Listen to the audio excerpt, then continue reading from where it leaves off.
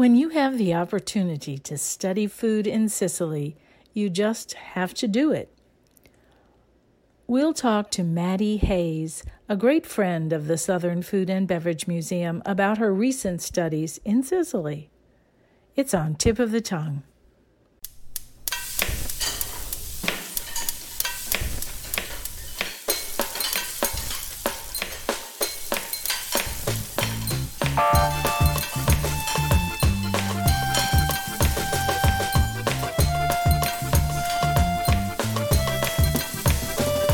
Welcome to Tip of the Tongue, a podcast on the Nitty Grits Network, where we explore the intersection of food and drink and museums. This is Liz Williams.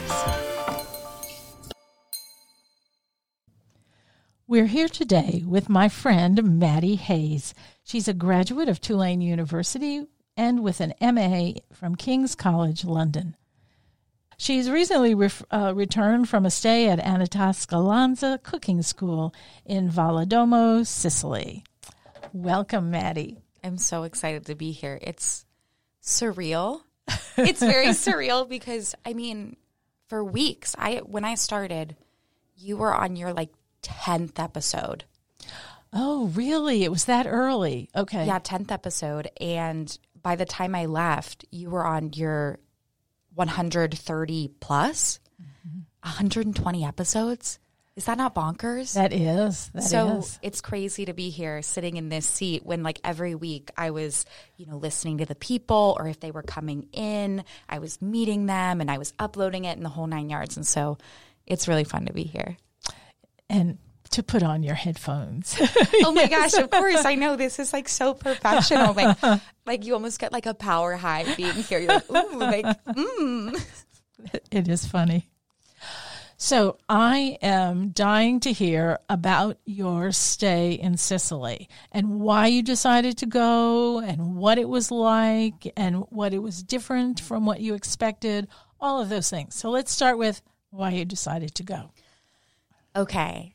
So actually, funny enough, I was scrolling on TikTok as one does, and I came across this girl who quit her job and moved to Scotland to go to pastry school.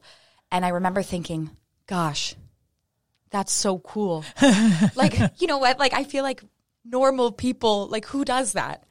And so it kind of put something back in my brain where, after the pandemic, it started to be, okay, why not me? That's a dream that I've always had. Not to be a pastry chef. No, not. I think it'd be very cool, but not necessarily to go to pastry school, but to do the thing, to go to cooking school, to go to culinary school, to do a program, to fully immerse yourself in food was super enticing for me.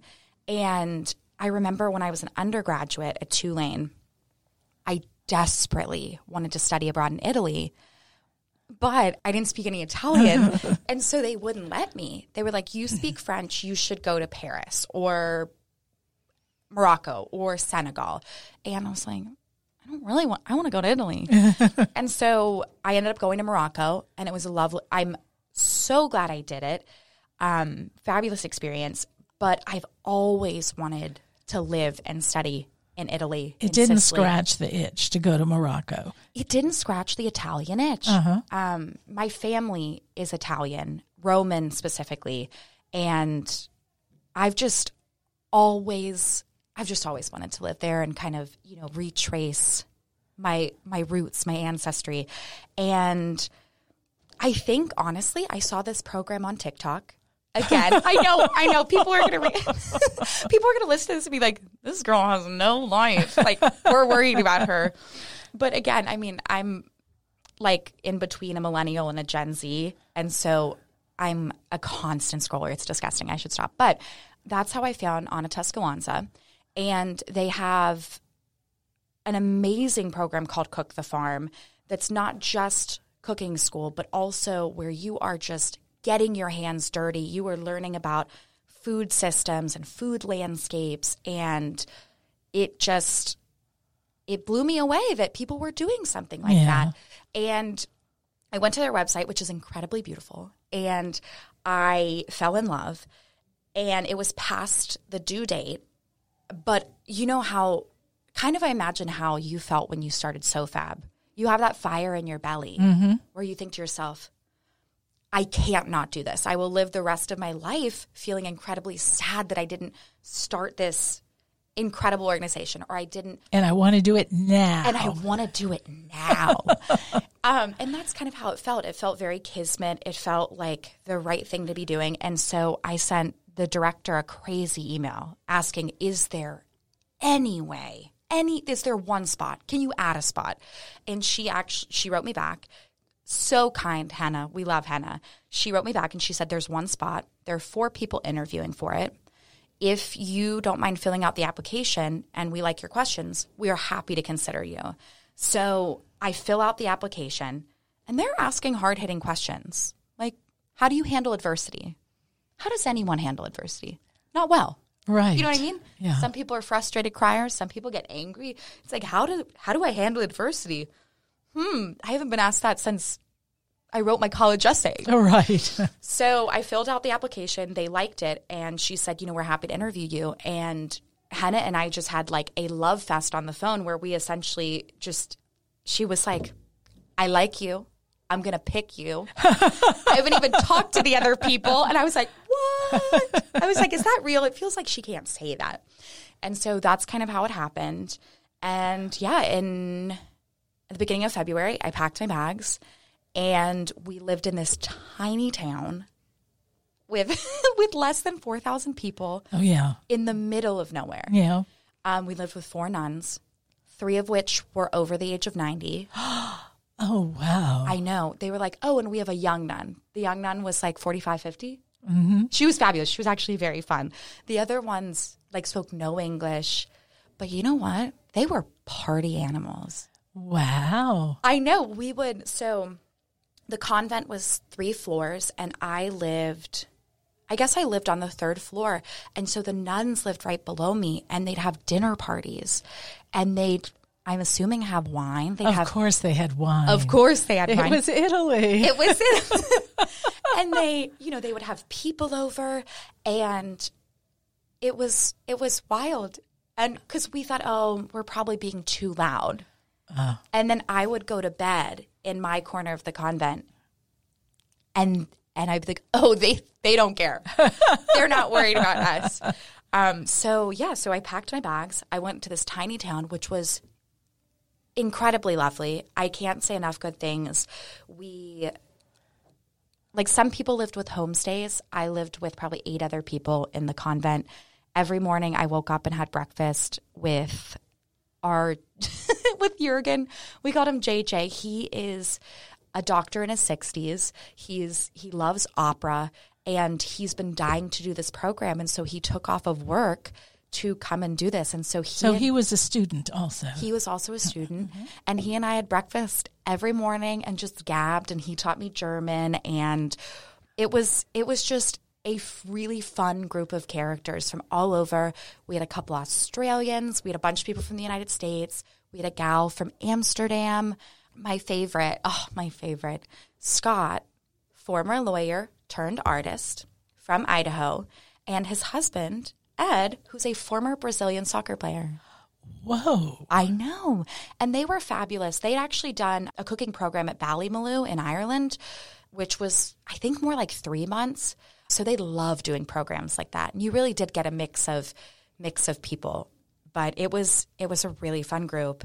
And we all lived in this tiny town. And there was one bar in the town, which was right under the convent. Oh, my gosh. And you'd literally think, oh, the bar is probably terrible. Or it's probably it's not New York. Right. It's not London. Yeah. It's not New Orleans. It was, the way that I would describe it is like going to a bar in Brooklyn where you walk in and you're like, wait, this is really cool. And the bartender would ask you, what do you like? I guess I like gin and I like citrus and I like kind of bubbly fizzy. And he'll be like, I'm going to make you your favorite drink. Which in a town of less than 4,000 people, never would I ever have thought that there would have been a bar where somebody's like, let me make you something that you like that is a craft cocktail. We were all blown away. And was it the best drinks we've ever had? Were they? Yeah. They really were. That's really great. Okay, so that's how you found it. That's how I found it. In a long-winded answer, that's how I found it. And that's how you lived when you were there. Yes. So what was it like actually at school when you were starting? How did it unfold? Totally. And how long was it? God, so it was a little under 2 months. I did traveling before and then I did traveling after because why not? Because why not? When's the next time, you're going to be there for an extended period of time? And I do have to mention I got really lucky because I applied to the program before White Lotus came out. And there has been a huge explosion of Sicily because it's one of the most incredibly beautiful places on earth. And that show did such a good job. I mean, it brought the drama, but it did such a good job of depicting all of the beautiful landscapes. Mm-hmm. Maybe not all of it, but definitely the Many coastline. Many of them, yes. Mm-hmm. And so people have been coming out of the woodwork to go to Sicily. And so we really felt so lucky to have kind of hit it right before the summer came around and everybody's been going there. Uh-huh. So I just had to mention that. But so school every day, the school is nestled in. So this town is in the smack dab in the middle of Sicily. It's about an hour and a half from both sides. It is really difficult to get there. And the school is nestled in a vineyard. And then, so Tasca, so Anna Tasca Lanza, she has since passed. Her daughter Fabrizia is now running the program, and she is just a powerhouse. The two of you would be soul sisters. You guys would just feed off each other's energy. So Tasca and Tasca Lanza is a huge wine brand. And so they have vineyards coming out the hoo-ha. Mm-hmm. They have olive groves. They have orchards. They have gardens. They have almond trees. I mean, we always think where does our almond milk come from? The grocery store. Right. The grocery store. But when have you, that was the first time I'd ever seen an almond tree and picked an almond off that tree and then made milk with it. Right. And it was so delicious. Mm-hmm. It's not even night and day. Mm-hmm. So it's in this incredibly beautiful part of Sicily, and you're in the mountains, and the trek to get there, it was people, they were like, yeah, you can walk to school. It was an hour and a half walk. Oh. I did that once, and I was like, oh, no, I will not be doing that. But some people loved it. Uh-huh. That's great for them, not for me. But the bus was 20 minutes because the terrain is so rugged up there. And so we would get dropped off at school every morning at 8:30, and we'd stay until 4:35. And every week had a different theme. So pasta and bread week, they brought in a woman from Emilia-Romagna, and we rolled our own pasta by hand, which we were all so sore because you have to get it as thin as a newspaper, be able to read a newspaper through it. And that was crazy. And then we did bread week. And so one morning they were like, okay, we're going to need you up before dawn. And we were like, okay, sure. I guess we're going to find out what we're doing tomorrow. Right. So we were out in our overalls. Every day we were in our overalls, in our nasty boots, just ricotta stains all over us. And we got picked up in the bus, and they took us to spend a day with a shepherd. Oh, wow. I know. So they dropped us off with Vincenzo. Vincenzo speaks no English. And they dropped us off, and we got up with him with the sun to milk sheep. I know. Wow. Oh, my God. And then we tried the milk. It was so good. And warm. Oh, it was warm. And you're you're looking at all these sheep, and you're like, oh, my God. They have different faces. They have different personalities. He knows them. He's named them, which for me, knowing them and naming them, and then obviously you understand the full life cycle, that to me, because at the end of we had a butchery week. And yes. Yeah. Mm-hmm. So our day with the shepherd, we milk them. We take them out to pasture. It was very Sound of Music. We all got one of those a crook. Yes, exactly. Yes. And we're taking them out, and then we're wistfully watching them and Vincenzo like lights a cigarette and he's like, and we're like, what? He's like, okay, we're kind of done with the morning chores. Let's go have a barbecue. Who wants to drink? Because in Italy, it's like, we're done now. Who wants to drink? And we were like, yeah, sure. Sure. He makes his own wine. He makes his own limoncello. Wow. And so by the end of the day, we're all like, really happy. we're so happy and so sunburnt. And at the end of the day, Vincenzo is so happy and so sunburnt that he Irish goodbyes from his own property. He gets in his own tractor and like waves us goodbye. He's like, ciao, ciao. Like, and he's like, and we're like, wait, is he leaving? Wait, what are we doing? And so that day we also got to play with baby sheep. And then we got to hold, like, that he has a bunch of Australian shepherds that kind of, oh, they're so sweet because Australian shepherds are supposed to have a job. And once they have a job, then they're like, oh, I'm good. Let's hang out. And they had puppies. Oh, wow. We were constantly like holding puppies and little animals and all kinds of stuff. And in Italy, they're like, we don't care. Do whatever you want. So the program was really fun. We traveled from coast to coast and we cooked most days, but then other days, you know, we would take a couple-day trip and we would go down to the south and we went to Trapani and Marsala. And, you know, it was just super educational in a fun way. Yeah. Because in all of my classes growing up, like my history classes and my classics classes, you're learning about the Punic Wars. Right. And it's so distant. And it's abstract. Oh, it's extremely, you're like, what are they talking about? And then you get there and you understand and you're seeing the city limits at different points in history and the different groups that kind of invaded and conquered and, you know, the wars. And you're seeing how that influenced the culture. Right. On a larger and scale. And the language.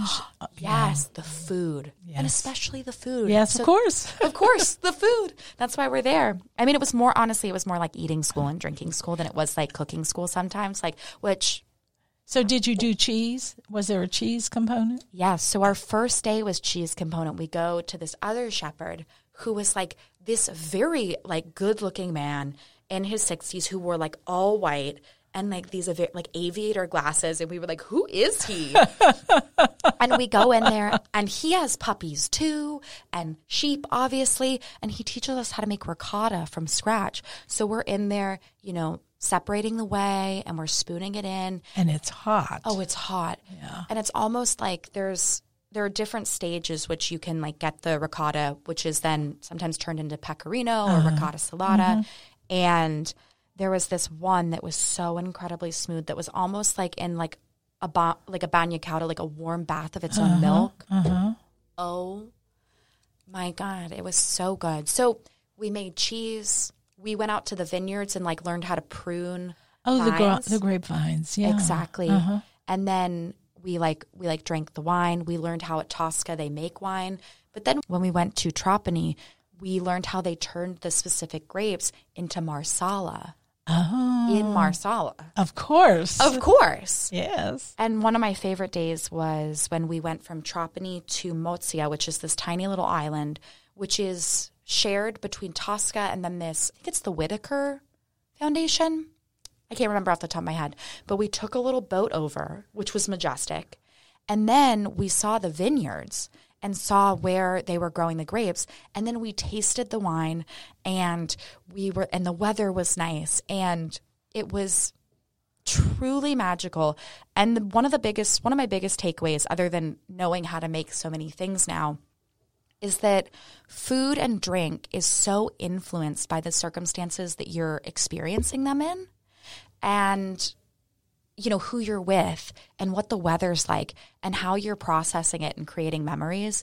And, you know, we talked a lot about like, you know, sometimes we would drink a wine and we would be like, this is the best wine I've ever had. Right. And it's like, and you drink it tomorrow. And it could be different, yeah. A completely different experience because you're in a different place, you're with different people, and even if you're eating something different. Oh my gosh, absolutely. And on our wine week, we had this super kooky guy come in and we did natural wines, which, you know, lean a little bit funkier. Right.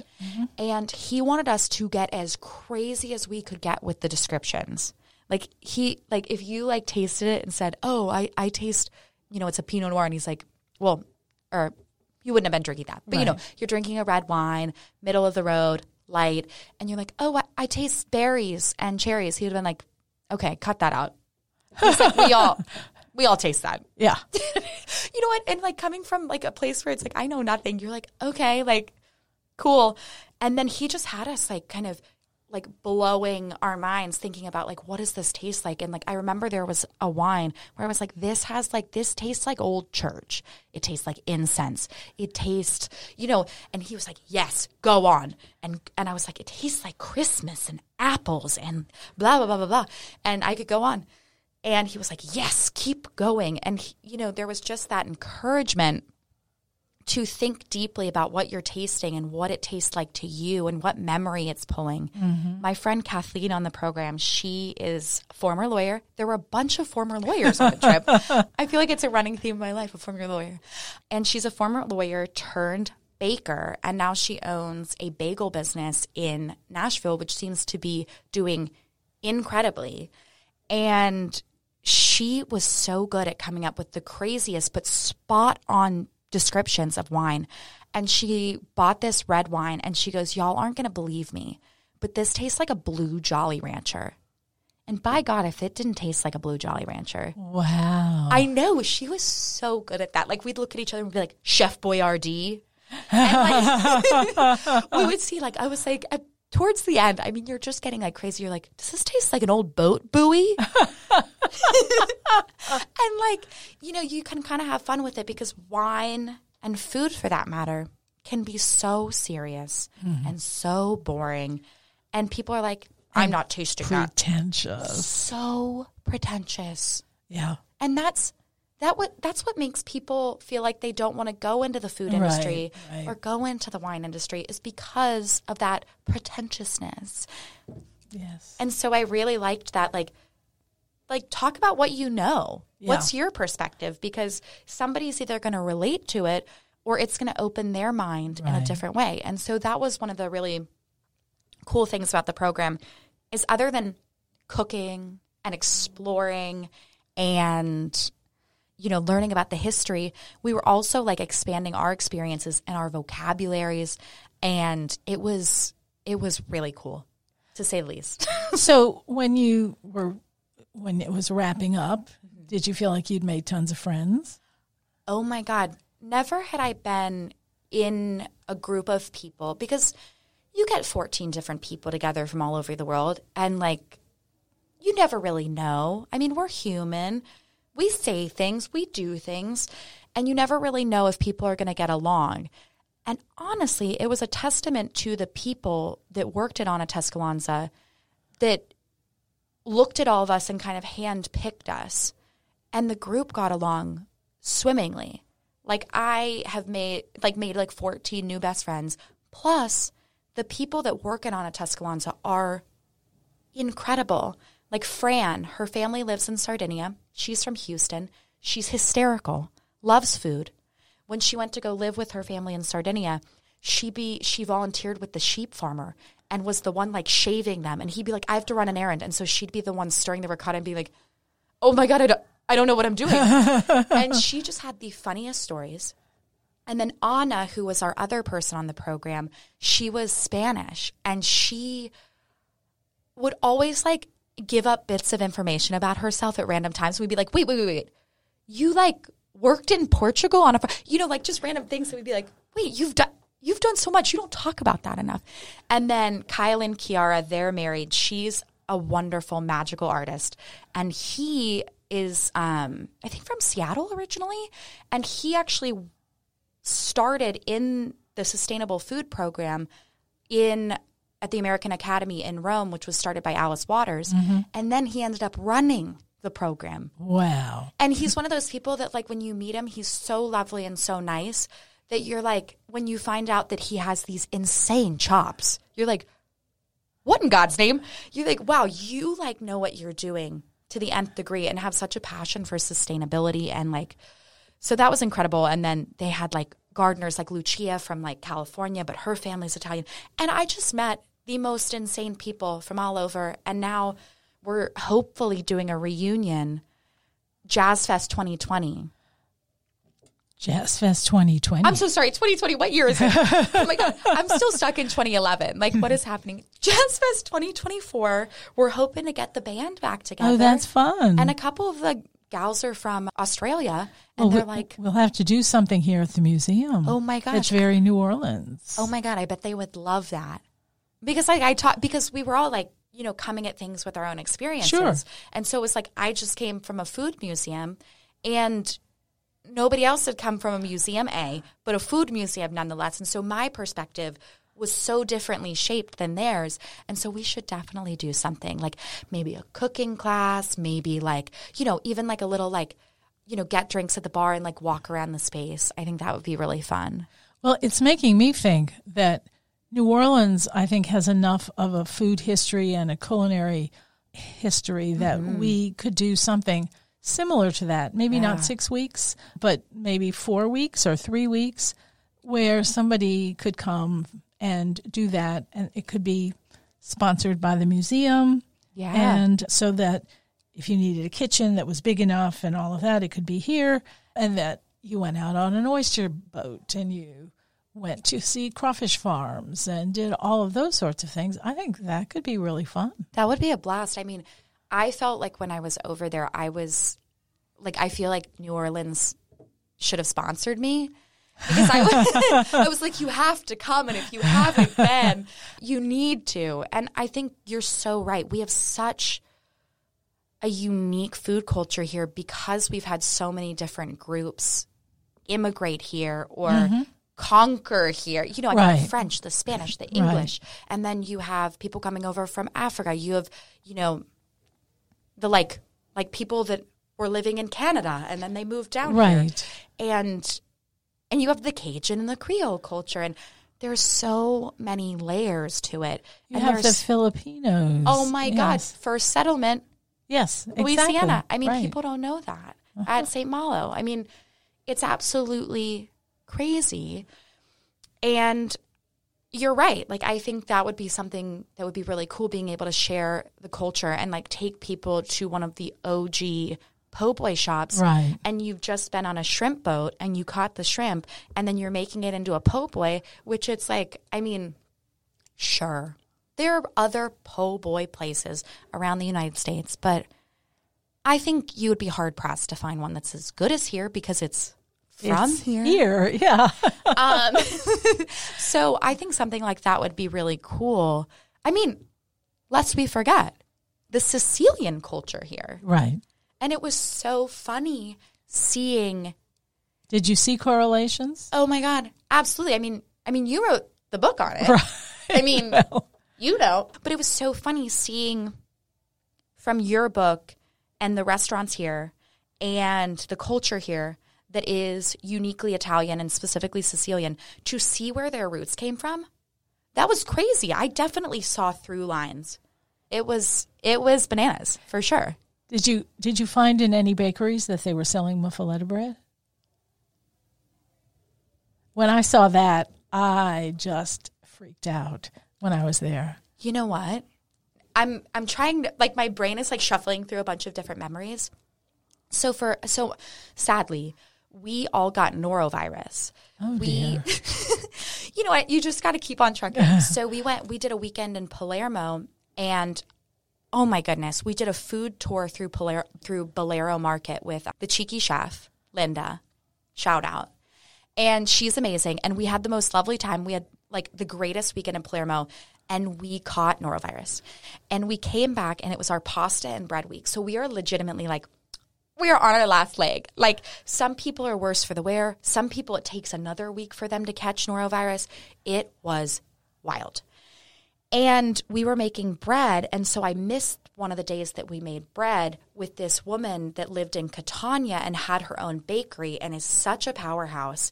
And so when we were in Catania, the group of us that didn't get to make bread with her that day went to her shop. It was crowded, crazy busy. You could smell it walking up the block. And she did make kind of like almost like a grainy kind of muffaletta, like textured bread. And it was so good. And you can see so many of those like similarities and the like ancestry behind it. And I mean, she made so much good stuff. Like she was like, I am not letting you pay for any of this. Like you are my guest. We love having you here. Try all these things. And by the end, we were like, she gave us so much food. We like can't not pay. So we literally like threw euros at her and we're like, don't even try us. And then like ran out because we left with like doggy bags full of like this beautiful bread and these like tarts and pastries and just really, really different than kind of the French stuff. The beautiful French patisserie that you're so used to. Right. Like it's just a little bit different. Like we had 2 pastacarias in town. And one of them we would go and get almost like something that was like a kolache. And we got those for breakfast a lot of morning. They were very delicious. And then the other one had these cookies that would just melt in your mouth. You know what the secret is? It was lard. Honestly, that's what I thought. I was like, oh, it's going to be lard. No, it was either margarine or shortening that gives it that melt in the mouth flavor. Because I was like, oh, like it's probably going to be like their fat of choice is olive oil because they are surrounded by it. And then you're like, oh, they get lard. They have animals here. There are a lot of farmers. And then you're like, maybe butter. No, margarine or shortening. That's so interesting. Yeah. And these were like the most delicious cookies that I'd never had before. I'm gonna try to recreate them. One of my friends, Mary Elizabeth, who's a personal chef in LA, and like is one of those people that's like always trying to get to the bottom of why something tastes so good, which are my favorite kind of people. So she got her recipe from her host mom that's fully in Italian, like on the back of a piece of paper, like totally crinkled up. And I'm going to try to recreate it because they were so darn delicious. And if you wouldn't believe, I have been craving them lately. I've been craving so much of the food that we made because it was so satisfying. It was so satisfying, and it was literally farm to table. Fabrizia, who's such a hoot, such a great sense of humor, she thought it was arm to table, which is so wonderful because that makes so much sense. Like you're picking something out of the ground, arm to table. And so she had it plastered on a bunch of T-shirts because she loved it so much. Are they the cutest T-shirts? And was like, if you find an extra one, would you give one to me? Yes. But is it so funny? And like we all thought it was hysterical. Yeah, but we were out there like picking. We spent a week planting vegetables, planting like little radicchios in the ground, and picking blood oranges. I mean, I don't think I'd ever had a blood orange before Sicily, and I had like 3 or 4 a day. They were so good because that's this like the seasonality over there is so important. Right. And it was artichoke season, so we were eating artichokes. Oh my God. Yeah. In everything. So much fennel. By the end, I was like, if I ever see fennel again, I might vomit. Like, by the end, because they really are, even in like the small town, because what happens is like in the town that we were in, the farmers were like bringing their wares to town. Right. They have a farmer's market every Saturday in town that was something that probably would have cost me $60, $65 at the Crescent City Farmer's Market. Cost me €5. It was shocking, but it was very delicious. I mean, I'm willing to pay that because I love supporting my local farmers. Sure. And I've made friends with them here, and they're absolutely wonderful people. But there, I was like, I'm so sorry. I think I misunderstood you because when I went, I didn't speak any Italian, which. Well, I tried to learn, but it's hard. It's hard, yeah. As an adult learning a new language, like your brain hurts. Yeah. But by the end, I could like understand what people were saying. My speaking ability, terrible because I don't know the verbs. And the verbs do the walking. So, but back to what I was saying about the farmer's market and like the land is they eat so seasonally that, you'll have fennel. Like 10 times a week. Right. So that was crazy. And until there isn't any more. Until there isn't any more. And so towards the tail end of our trip, we were kind of wrapping up with, some of those things and starting to get more summery fruits and vegetables. And it's been really interesting kind of to see where people have ended up since. And some people have gotten new jobs. One of my friend Grace, she now works at Chez Panisse. Oh, wow. I know. I'm so proud of her. Shout out.